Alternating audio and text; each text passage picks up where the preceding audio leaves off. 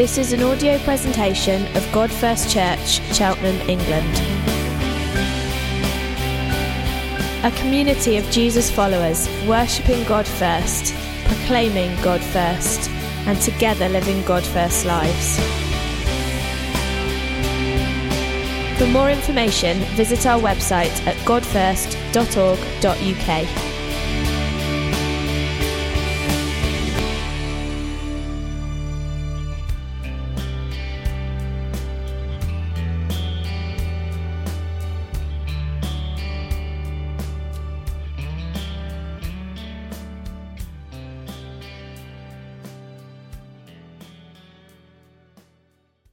I feel under massive pressure because the last 3 weeks I haven't been preaching and everybody said how brilliant it is.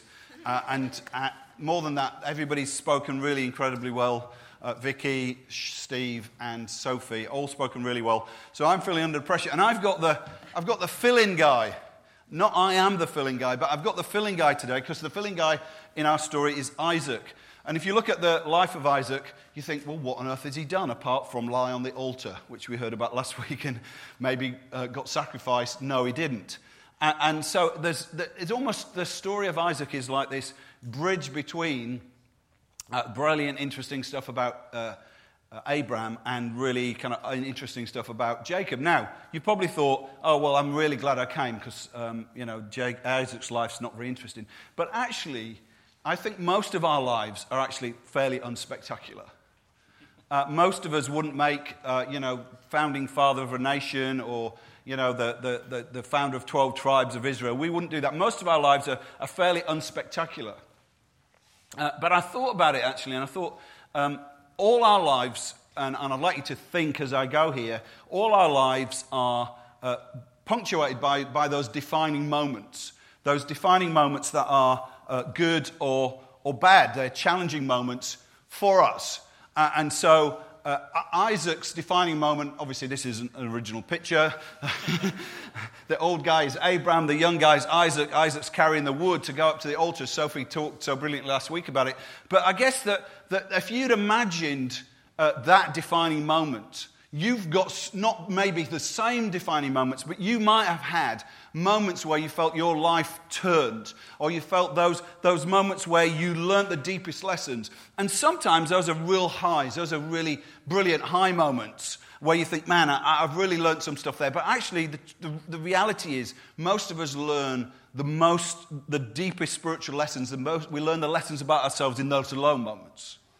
We learn in those moments where perhaps we lose our job or we find out something, or maybe our wife, husband has had an affair, or those shocking moments is where we find so much about ourselves. And often in those moments, you can be defined by the negative of those. You can be defined by bitterness or rejection or pain or anger. I thought it was wonderful last week when we prayed for people who felt that they'd had trust damaged by parents or people in authority, maybe church. And there were lots of people getting prayed for. And you can be defined by that in a sense of negative or bitter. Or you can be defined by that in a sense of saying, no, I'm going to learn some deep lessons here.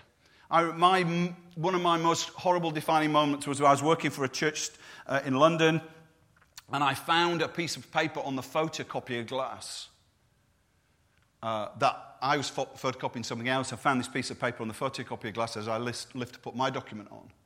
And on that piece of paper, it basically said that I was going to be losing my job in a year's time. And I looked at this piece of paper, and I remember a week later I spoke to the senior pastor who was my employer, and I said, look, what's this? And he said, how did you find out and what happened? Did you look around in my drawers? I said, Steve, I didn't. I just saw it on the glass. And I remember just feeling sick and feeling betrayed. And I'm in a leaders' meeting, it's probably about this number, 60, 70 people. And a guy from the States picked me out and said, I don't know who to pick. I picked Tom. He's secure. And he just pointed at me and said, I just see massive rejection over you. Actually, I should point to an anonymous person. It feels like I'm cursing you. Massive rejection over you. And you must not let that rejection define you. You must let the pain of it transform you. That's an incredible word. He had no idea. Maybe it's because my eyes were red and it looked like, I got hay fever in the middle of winter or whatever. But it was just this word where I just thought, I could just be defined by this moment. But I learned some lessons in that moment. I learned that to forgive, and I learned to move on, and I learned to believe that God's got a bigger purpose in those moments. So I reflected on Isaac in his moment. And his moment... Oh, no, let me just explain what we're going to do here. I thought Vic's thing was so smooth and trendy because that I'd do it. Now, why I've done this is because you probably can't see it. Is it a little bit out of focus? Yeah, I'm sorry about that. But basically what we've got on the black line at the top, we've got Abraham's age. So he was like 75 when he moved from Ur of the Chaldeans to Canaan. And he was 100 when Isaac was born. So you see Isaac at the bottom, 0. Do you get that? Okay? And then the bit in the middle are the chapters. And the reason why I've done that is because we are going to bounce around. And Prezi does that. It bounces you around. We're going to bounce around the chapters. And we're going to cover over 100 years. So the story finishes when Abraham is long gone and Isaac is about 130. And are queuing up for Adam, who's preaching next week. So we're going to do that and bounce around this. So you've got the start of it. So all those chapters. So rather than turn to it, we're going to do that. And we're going to bounce around and see that. But let's start with Isaac's defining moment. He lays on an altar. He's been carrying the wood, and his dad, Abraham, is carrying the knife and the fire. And God has said, sacrifice him. And it was so moving last week to put yourself in Isaac's place at that point and think, how did he feel? He knew he was the promised child. He knew he was the special one. He knew how much his mother, Sarah, had celebrated him because she couldn't have kids and she was infertile and she'd celebrated him. But yet here was him and his dad, his close relationship that he had with his dad, and we'll find as we go on this incredible close relationship with his dad. But yet he says to his dad, He says to his dad, Genesis 22, Isaac spoke up and said to his father Abraham, "Yes, my son," Abraham replied. "The fire and the wood are here," Isaac said, "but where is the lamb for the burnt offering?" Abraham answered, "God himself will provide the lamb for the burnt offering, my son." I mean, those words, God himself will provide the lamb, were at that point, I don't think they had much significance. He probably thought, well, it's all going to be fine. But he's starting to think, maybe I'm the one who's going to be sacrificed. And I can just imagine Isaac, as it were, laid on the altar, that he lays, he's probably about 15 or 20. He allows his dad to bind his hands. And his father, imagine the horror of it, his father is ready with a knife plunged over his heart, ready to plunge it in. Abraham reached out his hand and took the knife to slay his son. Amazing. That moment is an incredible defining moment for his life. He's just laying there passively, not fighting God. But the angel of the Lord called out to him from heaven, "Abraham, Abraham." "Here am I," Abraham replied. Isaac says nothing. "Here am I," Abraham replied. "Do not lay a hand on the boy," he said. "Do not do anything to him. Now I know that you fear God because you've not withheld from me your son, your only son." I mean, Isaac would have heard those words and thought, well, I'm not the only son. Actually, I've got a half-brother called Ishmael. But there's a sense where he would have thought, no, I am the one who was promised. And God, and he was going to kill me. And now he's saying, don't lay a hand on the boy. And then it says, Abraham looked up in a thicket. He saw a ram caught by the horns. And he went over and took the ram and sacrificed it as a burnt offering instead of his son. And Abraham, it says, Abraham called that place, God will provide. I think in that moment, he's learning two incredible lessons. He's learning whatever happens, God will provide. In a most critical, defining moment, God will provide. Where his dad was a bit of a fighter and a chaser and a pioneer, we find actually through the story that Isaac seems almost passive.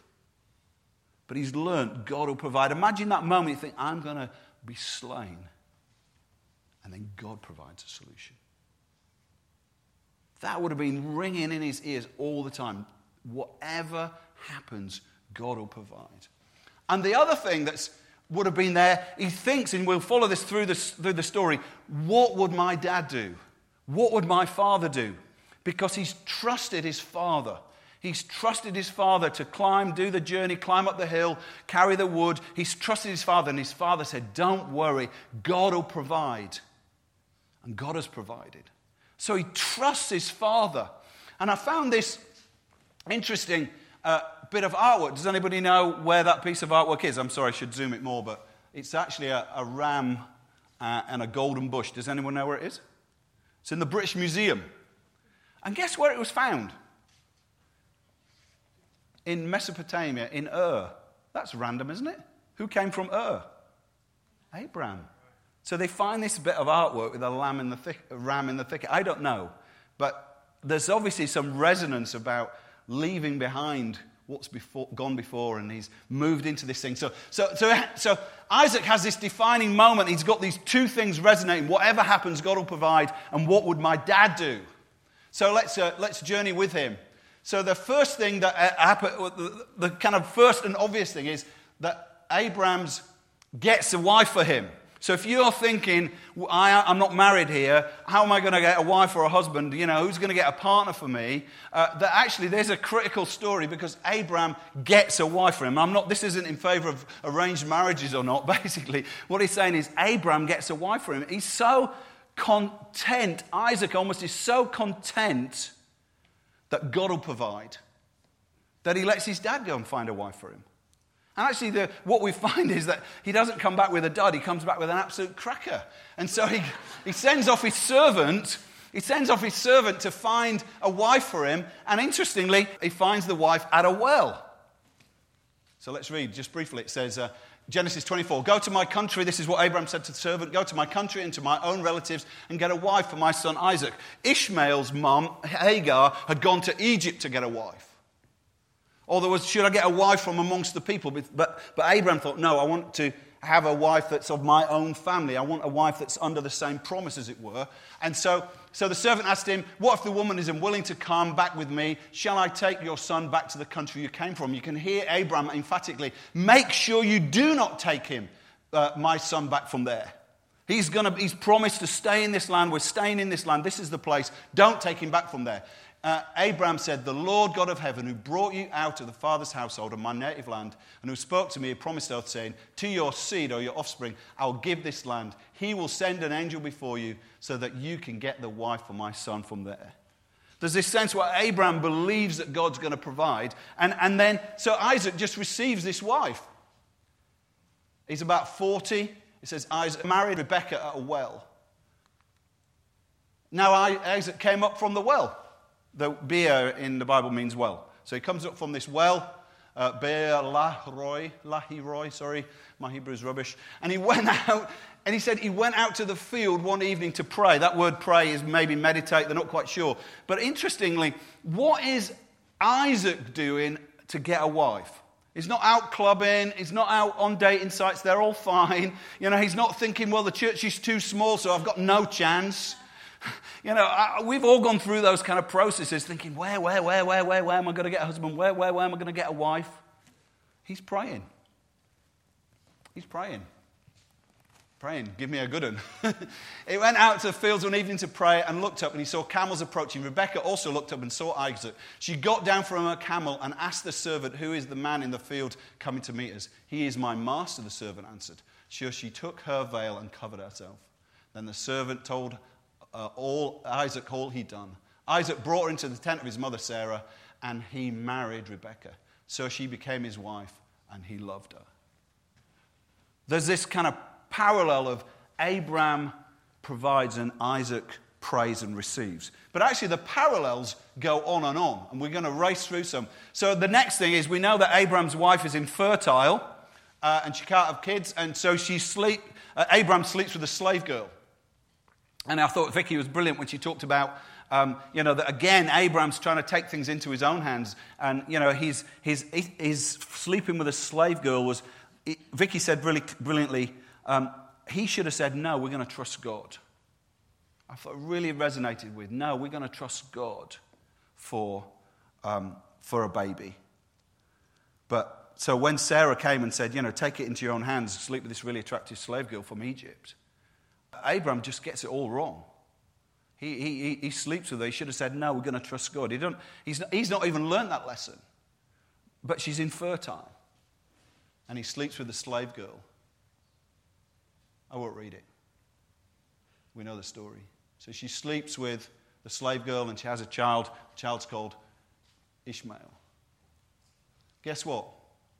Isaac's wife, Rebekah, is also infertile. There's this kind of mirroring of what his father is like and what he's like. Isaac's wife, Rebekah's infertile, but he prays to God and God provides a son. Let's read it. Isaac was 40 years old when he married Rebekah. He didn't really have his kids till he was about 60. So for about 20 years, Isaac is not taking it into his own hands. He's not sleeping with a slave girl. He's not doing that. He's trusting God. And he's praying. I don't know for how long he's praying. The Bible doesn't give us a timeline. It says he just prayed. So as Abraham takes it all into his own hand, Isaac's learned to pray. It says Isaac prayed to the Lord on behalf of his wife because she was childless. The Lord answered his prayer and his wife Rebekah became pregnant. We'll race through some more. We may not do the read. Next thing we know about Abraham is there's a famine in Egypt and Abraham goes down to Egypt to have food. And again, when we heard about this, the whole idea was he didn't trust God. God had said, come to this land and I will bless you. But the moment there's any hardship, he bails. I know we can be like that. We can say, oh, God called me to do this or God called me to do that. But the moment any hardship comes, we bail out. We're going to look for an easier life. We're going to look for something more comfortable. The challenge, no, I won't do that. I'll go down to Egypt. And you find in the Bible, going down to Egypt is almost a metaphor of bailing. Challenge comes and we go down to Egypt. I mean, you can say that Jesus went down to Egypt because he was told. But that was to mirror what had happened to his people. And so he's relying on Pharaoh to provide in the time of famine. Now there's a famine in the land and Abraham went down to Egypt to live there for a while because the famine was severe. What does Isaac do when there's a famine? Chapter 26. Famine comes and Jacob has learnt to trust God. He's moved on further than his father. He doesn't go down to Egypt. He learns to trust God. This is what it says. Whoops. There we go. Now there was a famine in the land besides the previous famine in Abraham's time. And Isaac went to Abimelech, king of the Philistines in Gerar. The Lord appeared to Isaac and said, do not go down to Egypt. Live in the land where I tell you. Stay in this land for a while. And then he gets the same blessing, and he hasn't even worked for it. He's just stayed where he is. He says, and I will stay in this land for a while, and I'll be with you and bless you. For you and your descendants, I will give these lands, and I'll confirm the oath I swore to your father Abraham. I'll make your descendants as numerous as the stars in the sky and give them all the lands. And through your seed, all nations will be blessed. And then why does Abraham receive this? I mean, why does Isaac receive this? It says in bold, because Abraham obeyed and did everything I required of him, keeping my commands and decrees. He even gets blessed because of his father. So all the time he's inheriting stuff from his father. Let's race through.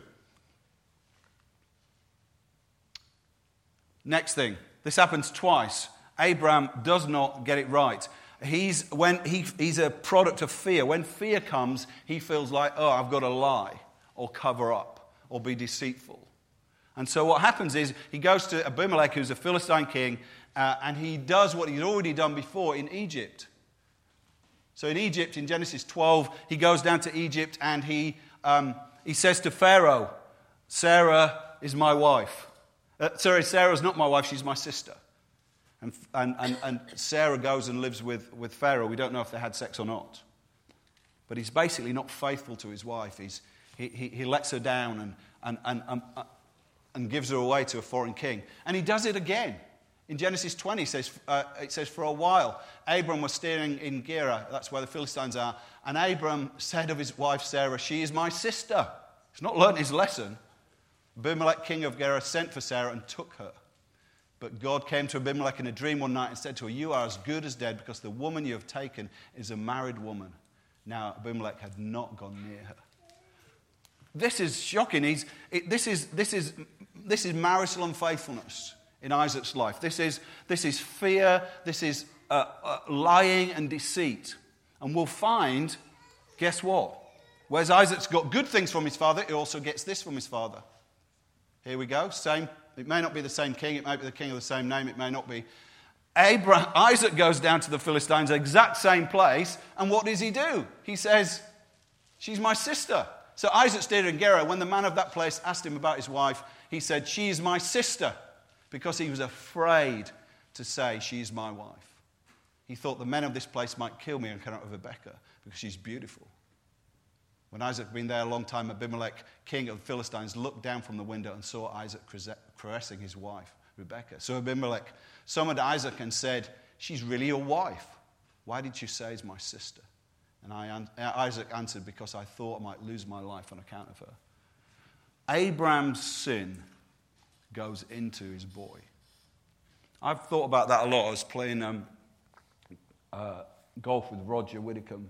He's on sabbatical and we were having a chat. We went range. He leads St. Paul's Church in Cheltenham. So we talk about church and we talk about family. And he was saying to me, how do you parent teenagers? And I thought, well, I don't know. Why are you asking me? Mine have turned out terrible. He said, no, yours have turned out okay. And I said, well, the critical thing is their relationship with you is what counts. Their relationship with you is almost like the thing that determines if they're going to walk with Jesus. And I know that if you're a parent, the impact you have on your kids is absolutely critical. What happens is, I found this in Manchester more obviously than perhaps you find it here. But you'd find families where there'd been marital breakup. And it wouldn't be just one or two generations. It'd be just generation after generation after generation of unfaithfulness. You'd find fathers that were alcoholics that would beat their kids. And guess what? Those kids that were beaten didn't think, I'm not going to be an alcoholic and beat my kids. They become alcoholics who beat their kids. The abused become the abusers because sin follows down from the family line. And we see it really critically here. We'll see it again in a moment. But we need to understand the responsibility. What are your parents like? What did you get from them that was good? What did you get from them that you thought, there's Tom's dad's here, so we could look at Paul and say, well, what have you given to Tom that's good? What have you given to Tom that's not good? And we're all in that receipt. And Abraham's the same. He's learned God will provide, but he's also learned some bad habits, bad stuff from his father that he needs to be cut off from. He needs to break off from, but he doesn't do it. Let's just do a few more. There's a dispute over wells of water. Abraham disputes with Abimelech about wells of water. We won't read it. Guess what? Isaac disputes about wells of water. It says this, it says, so the wells that his father's servants had dug in the time of Abraham, the Philistines stopped up, filling with earth. Then Abimelech said to Isaac, move away from us because you've come too powerful for us. So Isaac moved away from there and camped in the valley of Gerar. There he settled. Isaac reopened the wells that had been dug in the time of his father Abraham, which the Philistines had stopped up after his father had died. And he gave them the same names as his father had given. I thought about this and I thought, actually, Abraham was a digger of wells. He was a bringer of life in a dry place. He's a digger of wells. But what happened is when he died, the Philistines just filled the wells up. But actually, Isaac comes and redigs wells. And I think there's a place for us to redig some of the wells of our fathers. There's things that your forefathers or your fathers in the faith that have done that we don't do anymore. If you read about the great men of faith, great women of faith in the past, they've got blocked up. Things block up your well. They block up the flow of God's life. They get blocked by kind of comfort and ease and just watching too much TV or, just wasting your time. And I think that God wants to say to some of us, we need to unblock some of those wells. We've got to get a fresh flow. The Philistines block the wells because they don't want Abraham's children to inherit the land. But Isaac comes and unblocks them. And I think there's place for God first for unblocking wells. Holiness gets blocked with filth and muck. We need to unblock that well so goodness flows. Generosity gets blocked up. You might have had very generous parents, but it's very easy for that well to get blocked, and we need to unblock it. Abraham dug the wells, but Isaac's an unblocker of wells. A couple more. Here's a sad one, really. Abraham and Sarah clash over Ishmael. So what's the story, if you're tracking with me, is that Abraham couldn't have kids, as we said, and so his wife Sarah said, why don't you sleep with my slave girl Hagar? And Abraham should have said no, but he says yes. And that brings conflict. It's still bringing conflict. That decision is still bringing conflict. To the Middle East, it's still bringing conflict. The sons of Isaac and the sons of Ishmael still fighting. Ishmael's sons, it said about Ishmael's sons, it's the Arabs. They fight each other. And that's what happens with just no peace, chaos. So that one decision just ripples on down through. And you might not make momentous decisions that affects the geopolitics 3,000, 4,000 years later, but your decisions ripple on through. The decisions you make ripple on through into your kids and into those around you. Sin isn't just a casual thing that we think, oh, I'm sorry, we break bread, come to the front and say, oh, it's all sorted. God does forgive and there's amazing grace, but the consequences carry on. And that's scary. Sin is much more potent, more dangerous, more cancerous than we ever realize. And that causes this clash in the family. Let's just read what happened. It says, Isaac grew and was weaned, so he's probably 1 or 2. I don't know whether they kept him going longer than we do these days.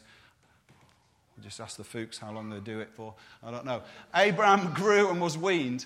And on the day Isaac was weaned, Abraham held a great feast. But Sarah saw that the son who Hagar, the Egyptian, had born to Abraham was mocking. And she said, get rid of that slave woman and her son, for that woman's son will never share the inheritance of my son Isaac. So there's these 2 brothers. There's an older brother and a younger brother. And there's this kind of conflict, of family conflict, because of sin that's been put in by the father. And it says Abraham was really sad because he's concerned about his son. He wasn't concerned about Isaac, he was concerned about Ishmael. And Sarah and Abraham have this conflict in their marriage. Now, I know it was quite refreshing as I talked with Roger this week. I don't want to blow his cover, but he said, Hannah and I, we have conflict. And I said, so do I.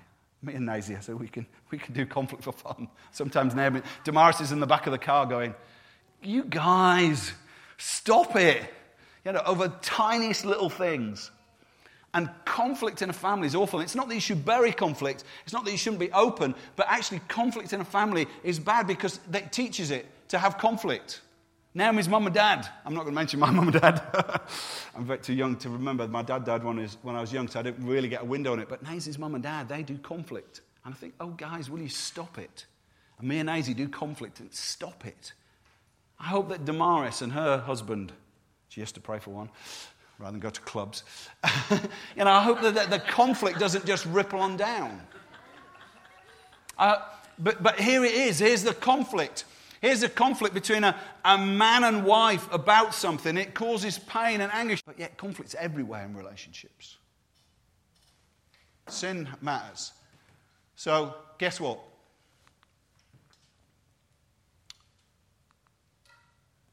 When the twins are born, Rebecca has 2 twins. Let's just read that so we get up to speed with it. Rebecca became pregnant, so obviously Isaac's prayed. He's believed God and prayed. Let her womb be open. Babies jostled with each other within her. And she said, why is this happening to me? What's going on? So she went to inquire of the Lord, and the Lord said to her, 2 nations are in your womb, and 2 peoples from within you will be separated. One will be stronger than the other, and the elder will serve the younger. When the time came for her to give birth, there were twin boys in her womb. The first came out was red, and his whole body was hairy like a garment. He was named Esau, which just basically means red. And after this, his brother came out with his hand grasping Esau's heel. So named him Jacob, which means he grasps the heel. Isaac was 6-year-old when Rebekah gave birth to them. Now, imagine you were a mum in this situation. You've just had twins, and God has said this to you. What are you going to do with that information? What are you going to do with that information? When God speaks to you, what do you do with the information he gives you? When God speaks truth to you, what are you going to do with that information? I think she didn't do the right thing with that information. God gave her that information to stop conflict in the family. But she didn't. She didn't tell anyone. She just kept it under her hat. She didn't tell Isaac. So what we get is, years later, this. Family conflict over kids. Going down the family line. I'll land it in a minute, guys. Rebekah said to her son Jacob. So what happens is a situation where Isaac's going to bless his kids. I hope I'm not going to take Adam's next week. We're kind of queuing you up next week. Isaac's going to bless his 2 kids. And he's going to bless the older one, Esau, not the younger one. And he says to him, go out and go hunting. Esau's a hunter. Go out and get some game, kill some game, and bring it back to me and eat the stew, and I'll eat it, and then I'll bless you.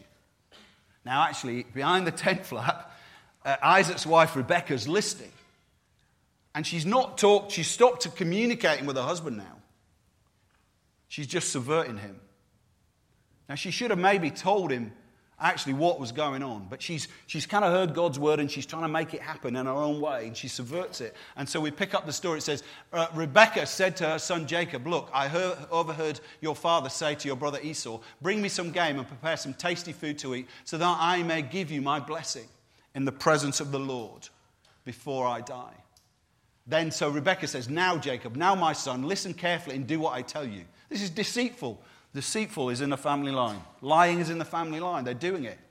Go out to the flock and bring me 2 choice young goats so that I can prepare some tasty food for your father just the way he likes it. Then take it to your father to eat so he may give you his blessing before he's died. I don't really thought about that. It just seems incidental. But why? I read this. Paul Gardner writes, Isaac and Rebekah did not tell the twin boys the God-given knowledge that God had spoken to Rebekah, that Jacob, not Esau, would receive the blessing from the firstborn. What he's saying is God told her that information to stop the conflict. God had actually sovereignly, and you can read about elsewhere in the Bible, chosen the younger one. Now Isaac should have known that. Ishmael was the older one, but yeah, Isaac was the chosen young one. Nearly done here. Jacob would not receive the blessing of the firstborn if they told the little ones that they would absorb this reality without perhaps ill effects. They neglected God's word, and as a result, the whole family was torn apart. Isaac and Rebekah were at odds, and a rift between Jacob and Esau lasted for 25 years. Guys, it's critical how we respond to our parenting, our family background, and it's absolutely critical how we respond to those around us. We're all products of our parents. And we find some good stuff and some bad stuff. Let's sum it up and then we'll land it with Jesus. So whether you're aware or unaware of it, you're a disciple of your parents. What did you get from your parents? What's good and what's bad that's come from your parents? What's come down to them that you think, great, I thank God that my dad was a Christian. Because I believe I'm a Christian partly because of that. You don't automatically do it, but I'm blessed because he was blessed. He loved the Bible and he taught me to love the Bible. But he was also quite passive and would easily become quite lazy and just leave my mum to do it all. Oh my word, here I am. I can easily become quite passive and lazy. There was conflict. They'd argue with each other. Me and Nazi argue with each other. There's good things and bad things that have come down from the family. I was talking in my 3 this week on Friday. Paul Hunt is in the States at the moment. He said he'd just been reading Kings. And here's this pattern really clear. So Asa is a king, did what was right in the eyes of the Lord, as his father David had done. And then another king, he did evil in the eyes of the Lord, following the ways of his father and committing the same sins his father had caused Israel to commit. What are we going to learn from our fathers? What are we going to learn in those defining moments? It's really, really critical. Have you learned to unblock those good things and walk away from the others? Have you learned to pray instead of take the ideas into your own hands? Have you learned to not sin in the ways your fathers did? Or have you done just the same thing? And what you are will be passed down. Sometimes to those that are friends with you. Sometimes that are, to your natural children. If your parents are controlling, you'll become anxious. And then you might become controlling. We need to be free of these things. We need to live differently. So I've just summed it up. Good things. God provides. He learned to pray. He learned bold faith. He learned that God blesses. But he also learned lying and deceit. He learned fear and unfaithfulness. He learned conflict in marriage. I'm just going to focus on Jesus as we finish.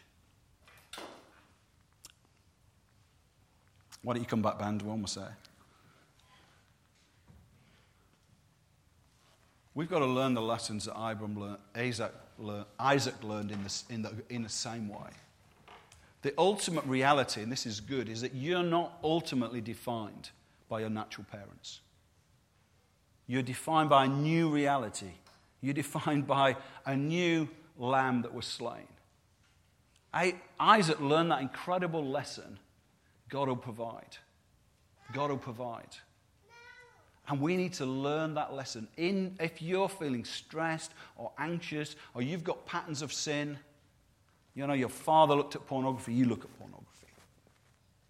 Your mother was nagging and you're nagging. Whatever the obvious stereotypical challenges of men and women are, sorry. But we need to break those things. And in Jesus, we've got a new picture, a new image. You've got to remember God provides. When you're thinking, what's my family trait going to be like? You're going to remember the ram that was caught in the thicket. You're going to remember the one who laid down his life. Jesus said of his Father, I only do what the Father tells me to do.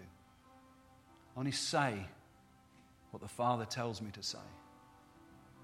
No sin in Jesus, perfect, spotless, shows us what a good Father we've got as those who believe. But he laid on the altar, as it were, on the cross. And the Father, as we ended last week, Jesus wasn't spared by his Father. His body was broken.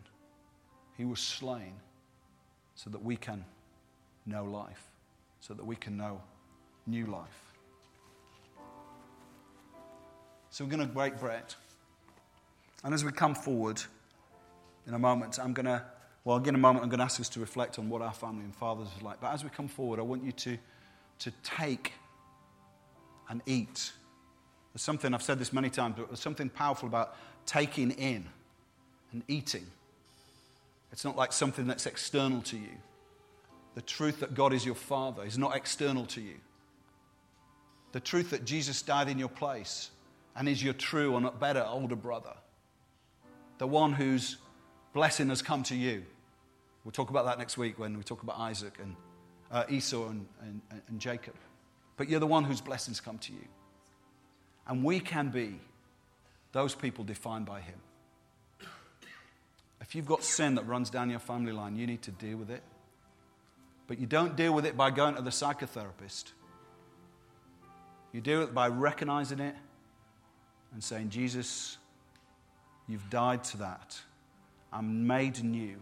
I have a new identity. I'm a son of my Father in heaven now. Increasingly more and more. Made like him. Transformed into his likeness. So we're going to stand a moment. I'm just going to stand and have you think, and then I'll have you come forward. If you're not a Christian this morning, the inevitability of the destructive sins of your mom and dad are going to come to you. You can't stop it. That's the way it works. Their self-sufficiency, their running round, their anger, their conflict, their lying, their deceit, their fear will come to you and define you And in those life-defining moments, you become bitter and angry and closed. But if you've got God as your Father, His likeness is going to become our likeness.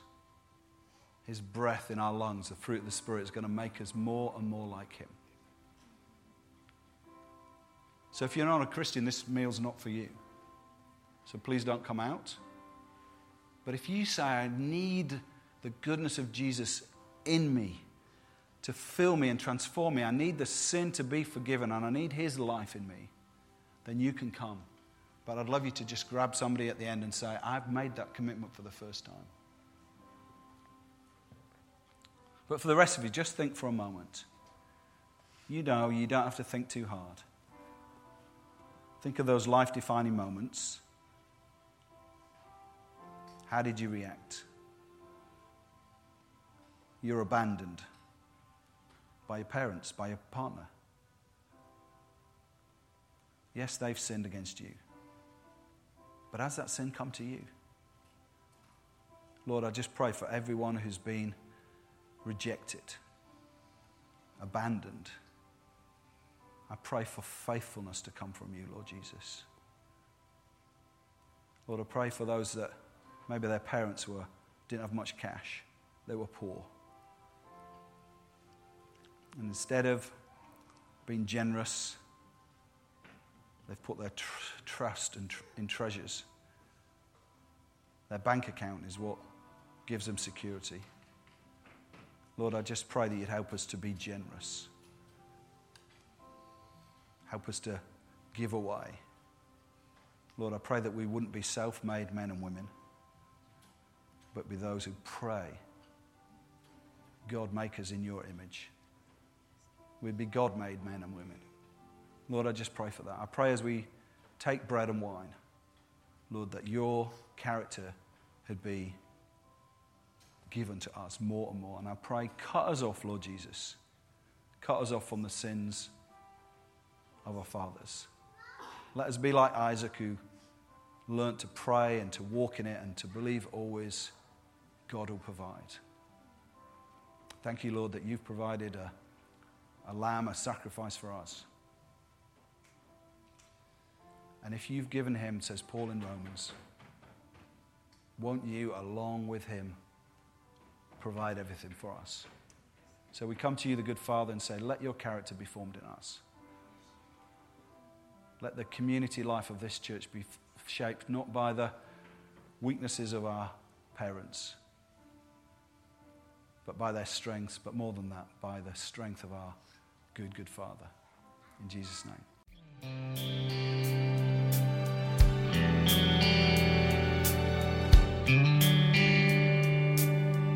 For more information, visit our website at godfirst.org.uk.